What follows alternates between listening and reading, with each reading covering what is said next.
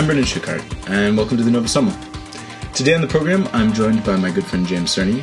James is an incredibly talented DJ, artist, and performer, and he is my co-star in Eli Rary's interactive movie, Hard Decisions. James and I sat down, actually, in Eli's apartment, where we filmed Hard Decisions, in the middle of December 2015. I've been wanting to talk to James for a while. I guess I've always been a little fascinated by him. He's a unicorn, and he's self-created and self-defined in a way that most people aren't. Without further ado, here's James Cerne.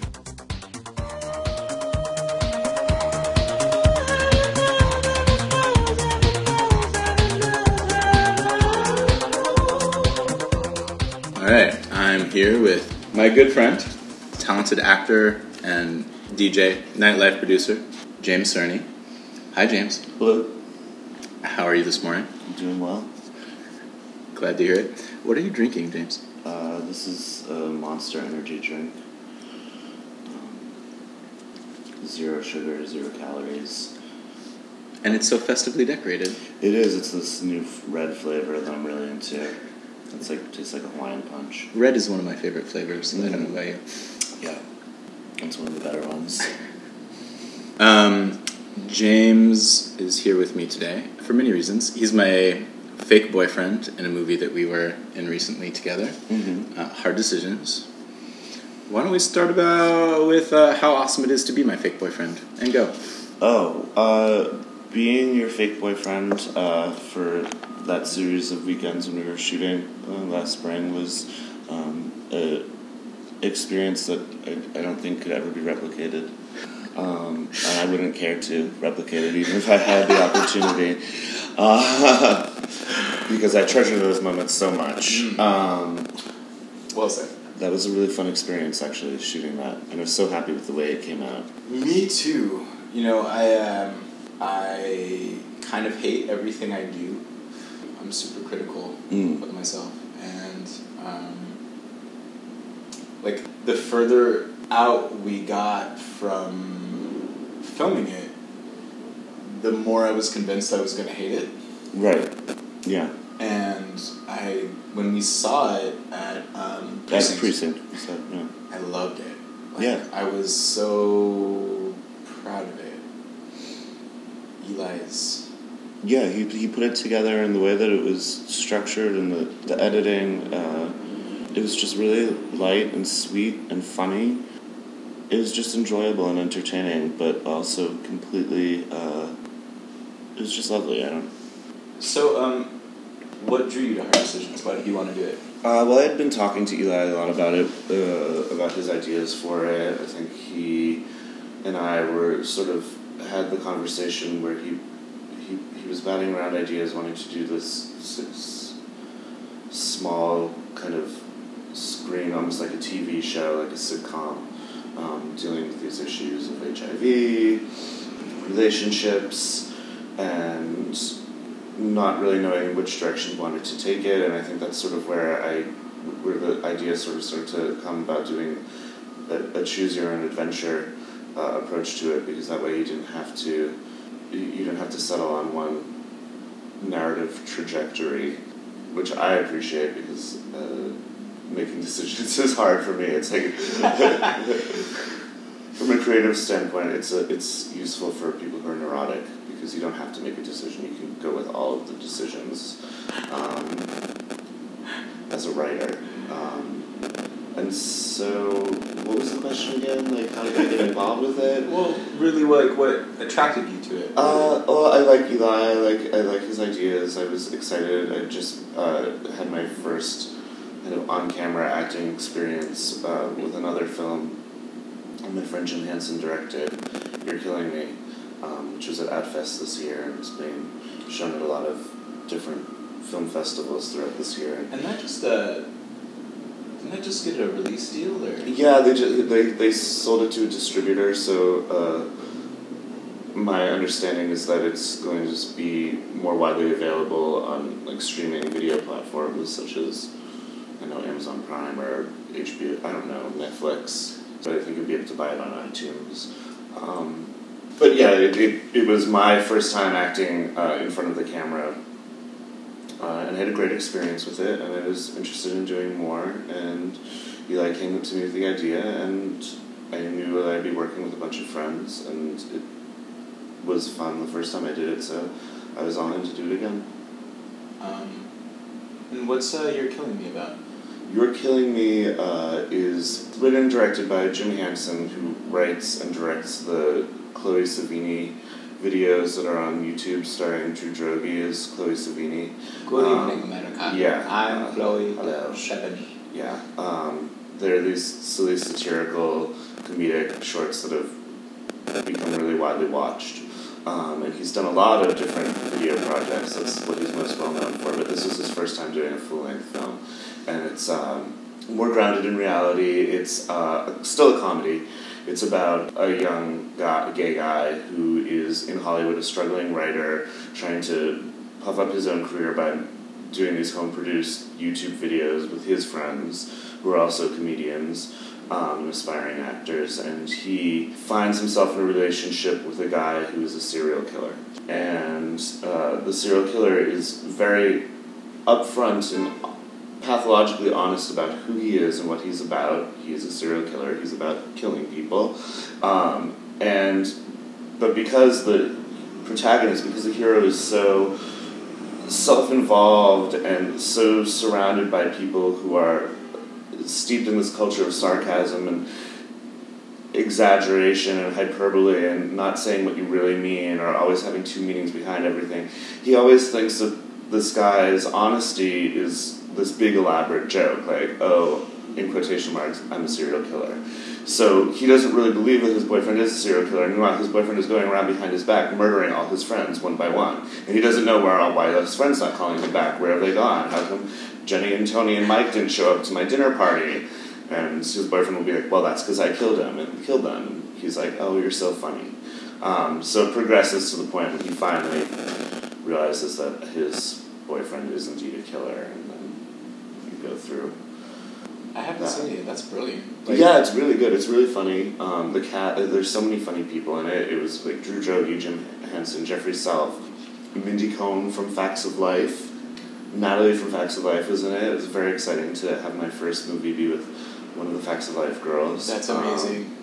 Yeah, it was a really cool experience, and I think my part is smaller. I play the straight, heterosexual, lunky personal trainer boyfriend to one of the girls in the movie. I die horribly, and it was a really fun role to shoot. I was nervous about playing straight, but I guess I did okay with that. And one of the things that I loved about this part that I had in Eli's piece was I still was kind of this guy with a body, but I didn't have to play into. I wasn't asked to butch it up at all.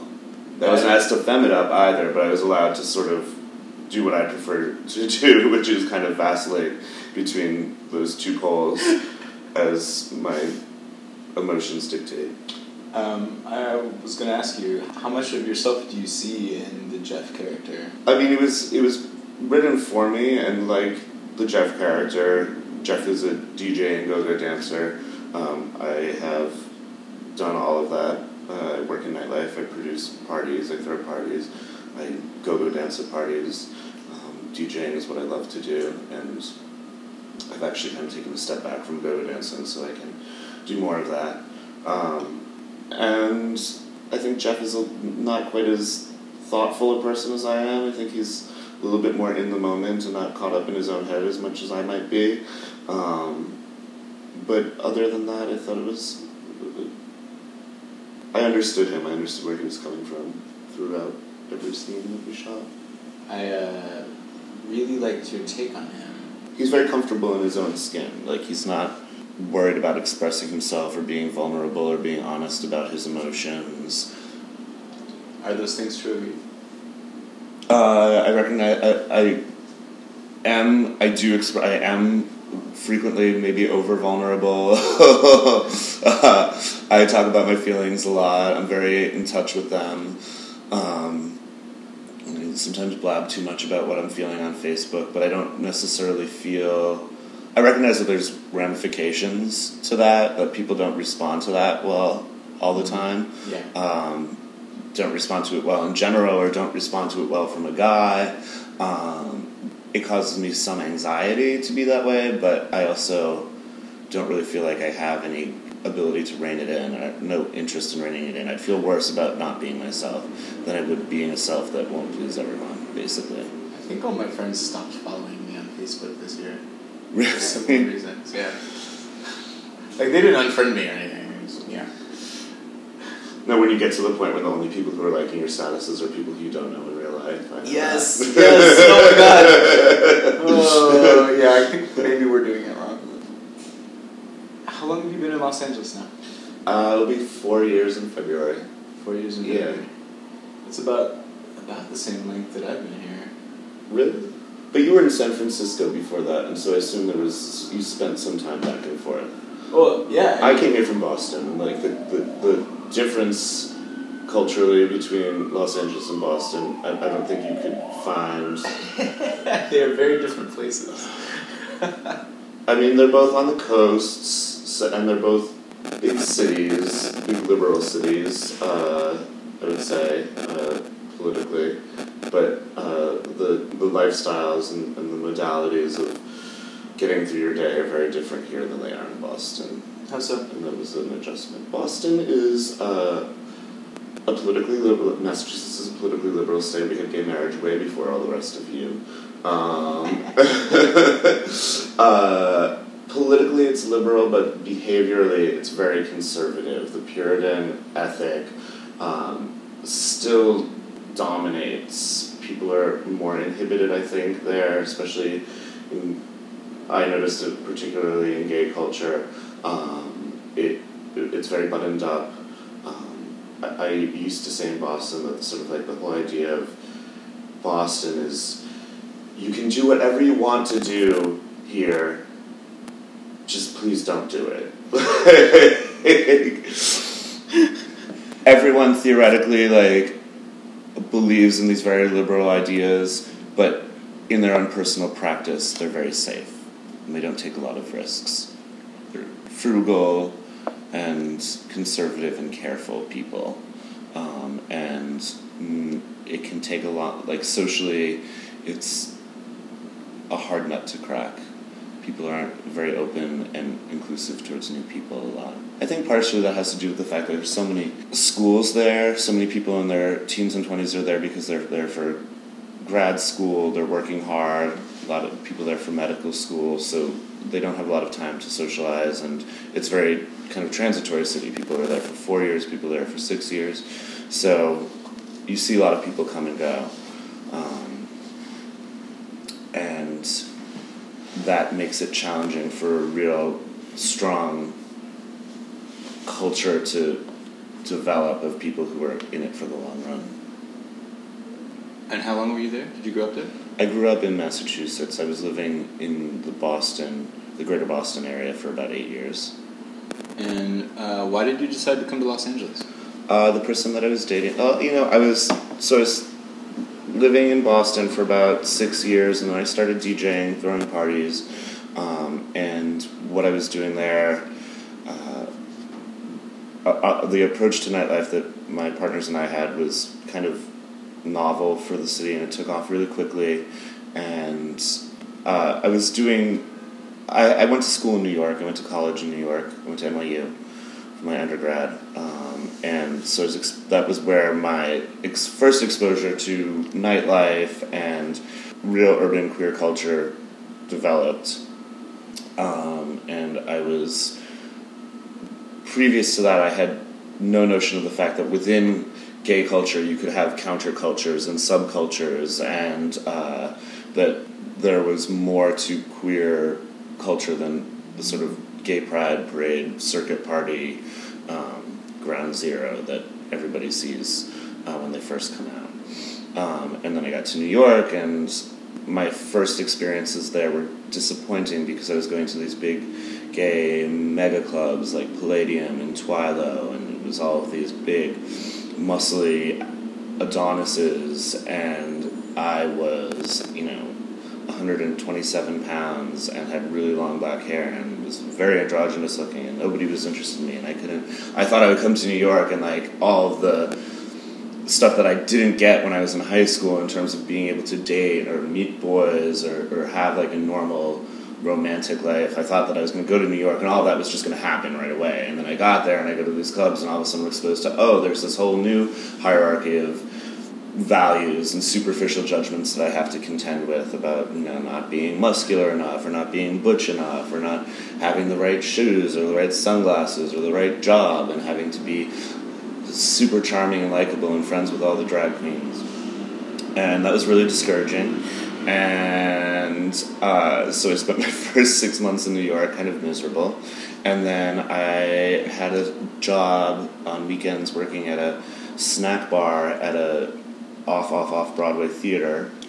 And there was a drag show going on there that was a spoof of the movie Single White Female, and it was called Double Wide Female. It took place in a trailer park in a double wide trailer, and it starred Jackie Beat, Sherry Vine, and this sort of devilish Al Pacino looking guy who's very intriguing to me named Mario Diaz. And he was maybe like 10 years older than me. He was new to New York himself, and he was really quickly making his name as a club promoter. Not in Chelsea, not in the West Village where all the mainstream gay stuff was, but in the East Village, which is much edgier, much more dangerous. That's where Wigstock took place. That's where you would walk through the park and see people shooting up and people getting knifed and get mugged and stuff like that. It was the bad area of town. You didn't want to go past Avenue A, but Mario Diaz was prancing around Avenue A and Avenue B and doing all these crazy queer parties that were really crazy in the post-AIDS era because they were super sex positive. They're all about dark rooms and engaging in all of that crazy post-Stonewall, pre-AIDS, 70s gay culture that so much of what I had grown up hearing about as a teenager at the height of the AIDS crisis was supposed to be really bad and really wrong. But he celebrated and said, no, this is good, sex is good, we're sexual beings.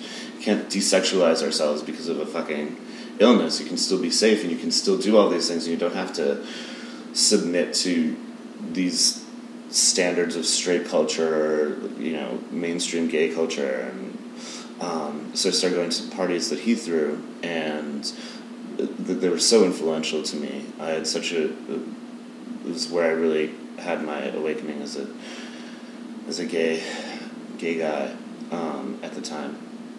And then I went back to Boston, and there was none of that.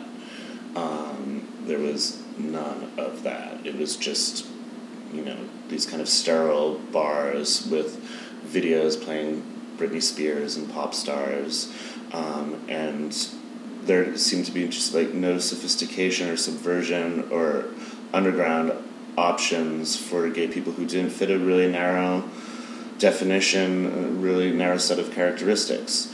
So my friend Nate, who is a DJ, and I had been talking about this for a while, talking about the frustration and having fun parties to go to, and then we finally decided we were going to throw our own. We decided to do a disco party because we're both really into the era of disco, this fantasy we had of gay life in New York and San Francisco at the time as being this really hedonistic, liberated time that deserved reevaluation. And so what better soundtrack to that than the music of the time? So just did a crash course in learning about the Paradise Garage and all the music that was played there, and ripped a lot of MP3s from file sharing services, and with absolutely no background in music or real particular prior passion for dance music or dance culture or raves or music or beat matching or turntable skills.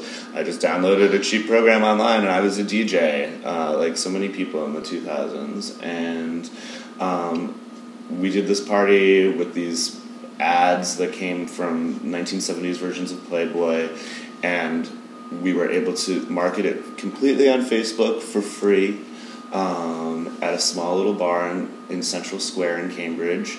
And the first party we had, everybody came out because they were really curious about what was going on, and we were playing all the disco and people were having a great time. And then at midnight I had like 5 or 6 guys.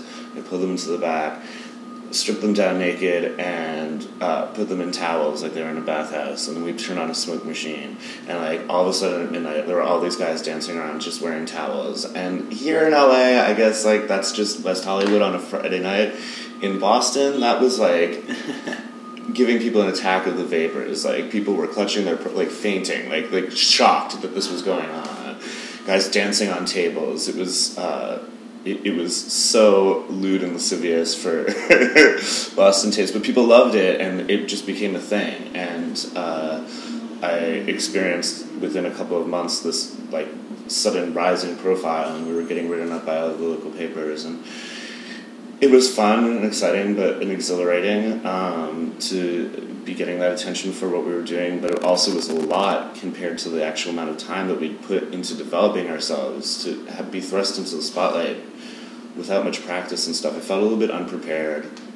I felt a little bit, especially musically, like I didn't really know what I was doing. I guess I had okay taste, but in terms of the technology I was using, my knowledge level, I was just like scouring, just like, oh, this sounds good, I'll play it. This sounds good, I'll play it. I didn't know a lot about the history and so talking to other DJs, I just came off like a flake. But I also was getting, my pictures posted on Tumblr all over the world, and getting approached by people who were doing parties in other cities, be like, oh, come and do my party in New York, come and do this, we hear about you, we hear you're a great DJ.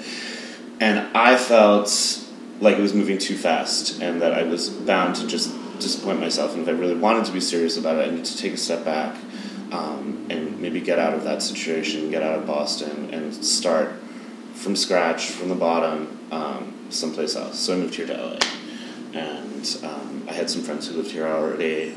I heard it was really inexpensive. There was a lot going on here. LA is an up-and-coming place to go. I visited. I liked it. And so that's how I got here. That's a long story. That it's a good story. I've known you, almost as long as you've lived here, I guess. Yeah. And we met at cafeteria. Did we meet at cafeteria? Cafeteria, like the evil. I remember our mutual friend Aram Kirikosian had told me about you before I'd met you. I don't know how you guys met, but he raved about you, about how awesome you are, and I was curious to meet you. But what's really funny is that Mario Diaz story. I had no idea, because the first time I snuck into a gay bar before I was 21, it was to see Jackie Beat and Mario Diaz in Dirty Sanchez at Rich's, which is this terrible gay dance club in San Diego. Sorry, Rich's. And, San Diego's like the Boston of the West Coast. Yes, it is. I can vouch for that. And, that's my hometown. And I... when I was a kid, like I came out when I was 16, but I was so above gay culture in my mind because it was like, Britney Spears on the TV and like terrible drag queens and like I was like I It's sad, isn't it? I feel like there's something that's happened where what used to be a camp appreciation for kind of bad trashy culture. Like a sophisticated, I know that this is bad, but I'm liking it anyways because I can dissect the badness in such a brilliant way. Sure. Has just somehow flipped into a wholehearted appreciation of badness without any critical perspective at all. Why do you think that is? I don't know. I think that... Fix gay culture for me, James. I mean, we lost a generation, and I think a lot.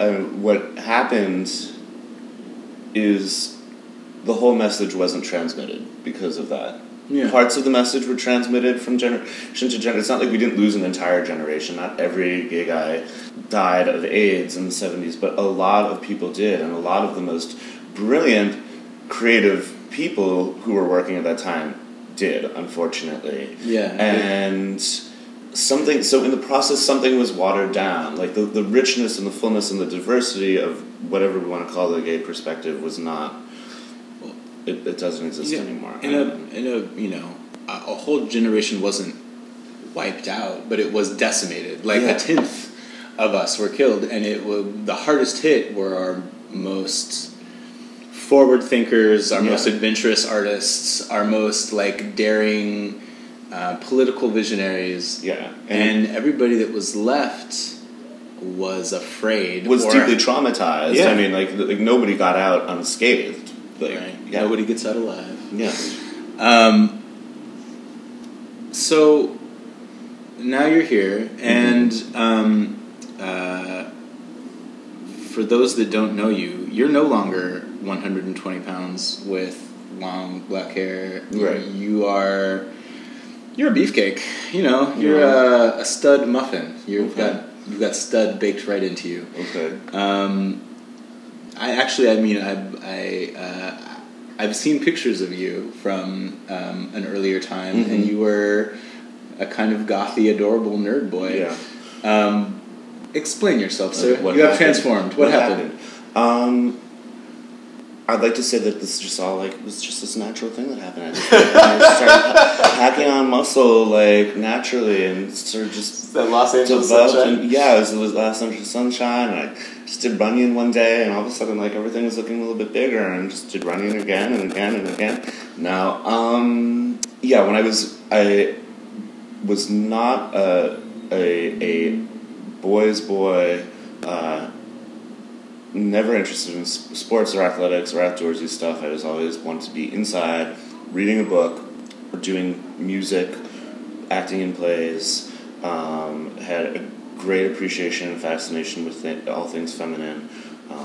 Played with dolls, and like I said, like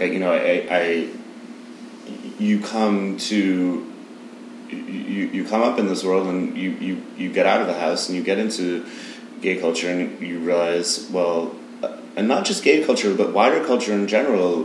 I think that guys who present a more feminine exterior have a lot more challenges being listened to and taken seriously by the wider world. And I went to school for theater and acting, and the creative arts are liberal in some ways, but very conservative in others, because there's always an eye towards pleasing the audience, and the audience is the mainstream. And we would hear about these things when I was in theater school. A lot of the other acting schools in the country engaged in this practice called sophomore slaughter, which was you would have your first 2 years of basic training at whatever acting school you went to, if you went to Yale or Emerson or Juilliard. And at the end of the sophomore year, you would have like a review, and like a third of each section would be cut, and then that third would have to go on to, I don't know, be teachers or flight attendants or something. And generally speaking, sophomore slaughter was always code for there go the fat girls and the fags. So if you, by the end of your sophomore year, hadn't learned to get your weight under control or get your feminine mannerisms out of control, it was like, take a hike. And they didn't do that at NYU, and we were always like told, we don't do that here at NYU. It was this really beneficent thing. But there were definitely still messages sent out implicitly that the students who were preferred and were favored and were given encouragement were the ones who fit into certain highly marketable boxes and highly marketable bodies. And that's when I started feeling the pressure to adjust myself and adjust my presentation to doing that, and started going to the gym and working out. And it did make things easier for me. It made things easier for me in school, sure, but it made things easier for me ordering a coffee and finding a date. And just generally people feel more comfortable talking to somebody whose gender is very clear to them than a kid who has long hair and paints his nails and doesn't have visible facial hair, and maybe a girl and maybe a boy, and I don't know. It's confusing to people, and I wasn't at that time in my life, like, I wasn't one of these people who, I don't get off on throwing people off balance. I want to make people feel comfortable, and I wanted to connect with people, so I started adjusting my presentation to do that. And I feel very conflicted about that.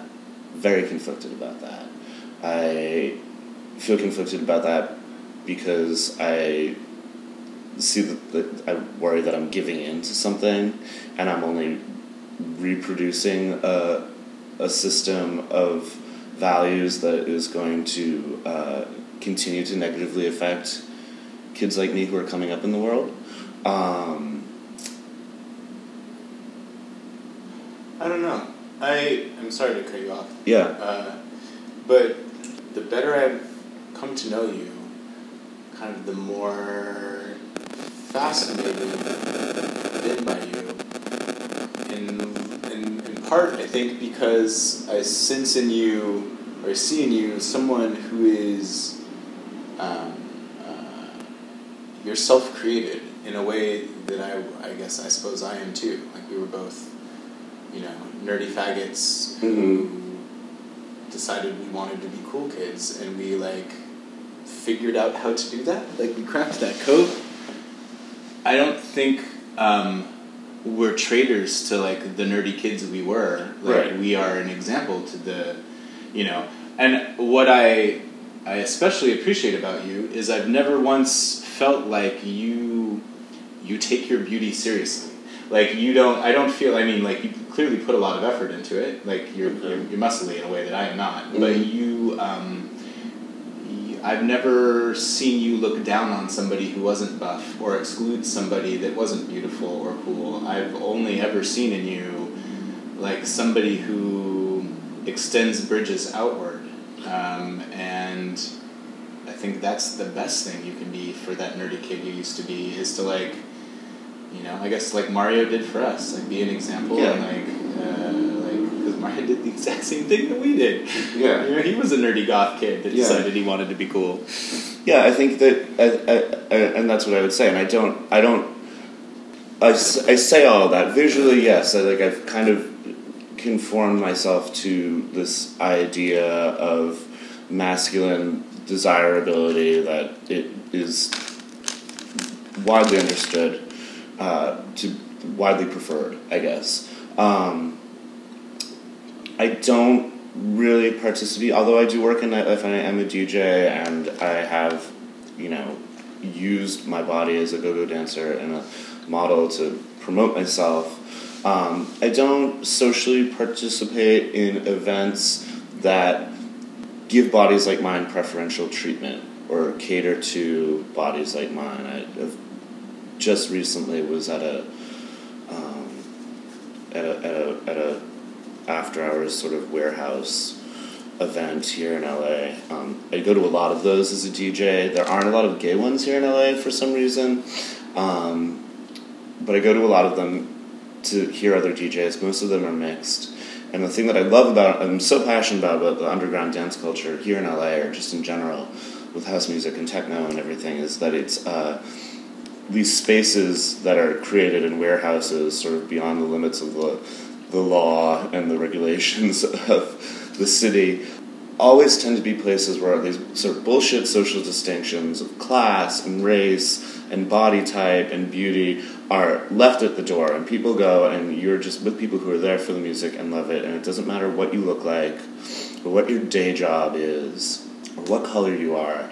If you're there because you care about the music, you're part of the family, and people treat you with on the same level, with respect and happiness and joy to be there. And I was at a gay kind of warehouse event where I didn't feel any of those values in effect. It seems it was highly populated by people who clearly subscribe to a very, again, narrow idea of what sexy is, what the right body is, and what the wrong body is. And it wasn't a place where everybody would feel comfortable. And I don't like that so many gay social functions still operate on those principles. I think it's really shockingly retrogressive, and I don't... I think we overvalue masculinity. I think as a culture, masculine attitudes, masculine body types, masculine, mask for mask. It's become a cliche. I don't even know why. It's not groundbreaking for me to be making this statement, but the statement's been made again and again and again and again. It doesn't seem to have any impact. People still just want that, and it extends to just really unhealthy behaviors, I think. a lot of these guys who look healthy are, putting lots of chemicals in their bodies to make themselves look this way. And that's not good for you. That isn't healthy. My ex, Bradley, who you know, Yeah. when we broke up, a friend of ours, said to me, I saw him at the fault line, and he said, hey, how are you doing? I heard about you guys. Are you okay? I'm like, yeah, I'm great. I'm just looking forward to losing the boyfriend weight. This little belly that I got from sitting around eating takeout, like a good boyfriend does. And he went directly to, well, if you need a little something extra, just a little something to help you with your workout. And it took me a minute to realize that I was being offered performance-enhancing drugs. Oh, okay. In a way that I never had been before. Okay. That's funny. Getting ready for the big game. I mean, on the subject of that, I don't want to be too judgmental, because I also see gender expression as something that everyone should have an opportunity to play with as much as they want. Mm-hmm. And the hormones that you take to become big and muscular are the opposite hormones that people take to feminize their body. Mm-hmm. So I like to think that we live in a world where you can express your gender to the fullest extent of however you think it should be. So if you want a more male body or a more female body, and you want to take hormones to push yourself in either one of those directions, that's okay with me. But I think that you should be self-aware of the fact of that's what you're doing, mm-hmm. that it's sort of a costuming in a way, that you're altering your physical appearance, and that's fine. But I don't think that most people who are doing it are they're just I want to get big. They're not being well, I want to there's have the body that fits my inside. I think that's just a more nuanced way of looking at it. I think that gender, they don't think of it as a gender issue. I think it is a gender issue. There's a great little Buddhist proverb that goes something along the lines of if you have an itch, scratch it, but it's better to not have the itch in the first place. Right. And I think that applies to this. It's we should all feel free to strive to be the person we want to be. Right. There's a level past that's accepting who you are. Right. I mean, yes. And loving that kid. I'm happy with the way I look. I present myself the way I like to be. Who I am, frankly, I if I was to present myself exactly as I feel I am on the inside, I would probably be doing everything I could to look like Selma Blair. But because that's who I feel like. Right now, sitting here talking to you, I see myself from the outside of the couch. I see Selma Blair talking to you, from Cruel Intentions. Kind of cute, but kind of awkward, and feminine, but not really getting it. That's me. That's your lady skirt down. That's Selma Blair. It's okay though. This body works for me in what I do, and it also works for me because maybe it opens some doors that are unfairly closed to other people. And what I like to think, what I tell myself, is that when I get in those doors, and then I'm given a little bit of authority, and I'm given the opportunity to watch the door for other people, I can let in the people who wouldn't have been let in before. I really make an effort when I'm curating DJs or performers for an event to think about diversity, to seek out a mix of, whether it's DJs or dancers, of different types of people, different bodies, different ranges of experience and different perspectives, and try and have it be a mixed platform. So along those lines, you are throwing a new party. You just had it, right? Yeah, I'm doing a couple of different things right now.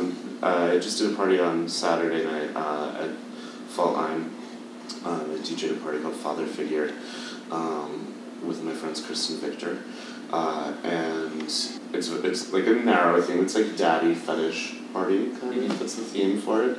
So it's probably not the best example for an exclusive event. It's very specific for a specific type of person who's into a specific kind of thing. It's turned on by a specific kind of thing, and that's fine. Hey, Dad.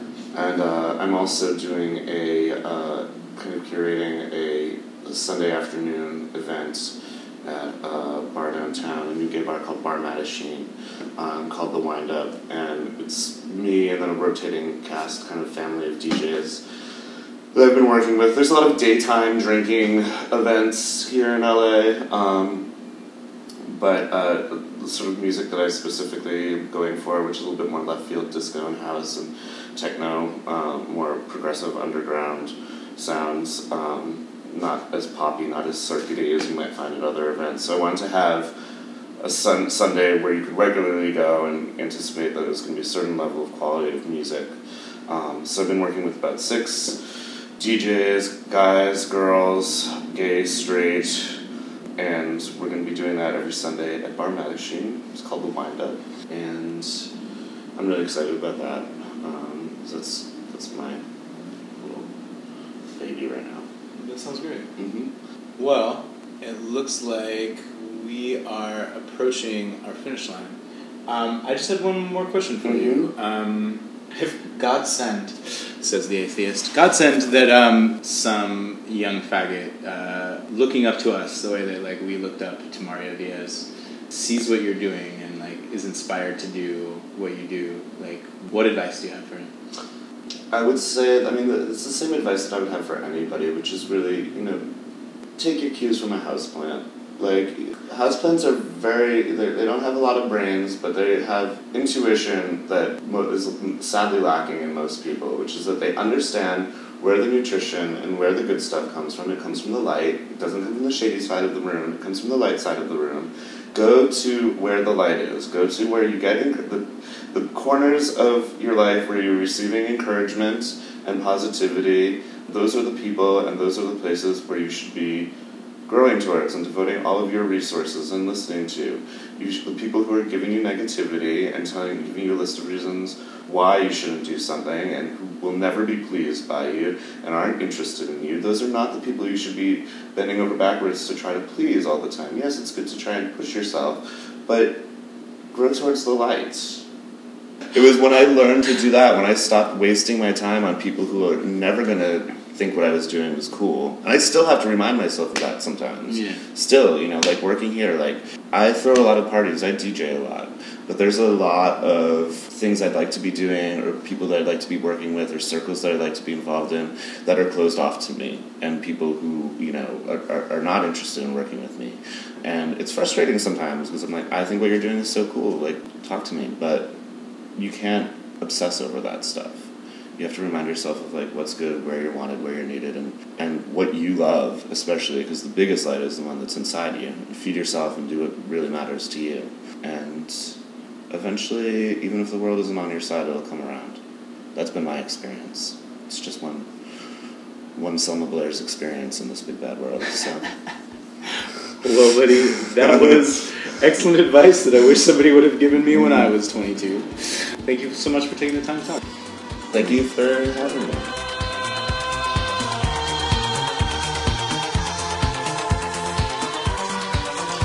And there you are. I hope you enjoyed my conversation with James. I certainly did.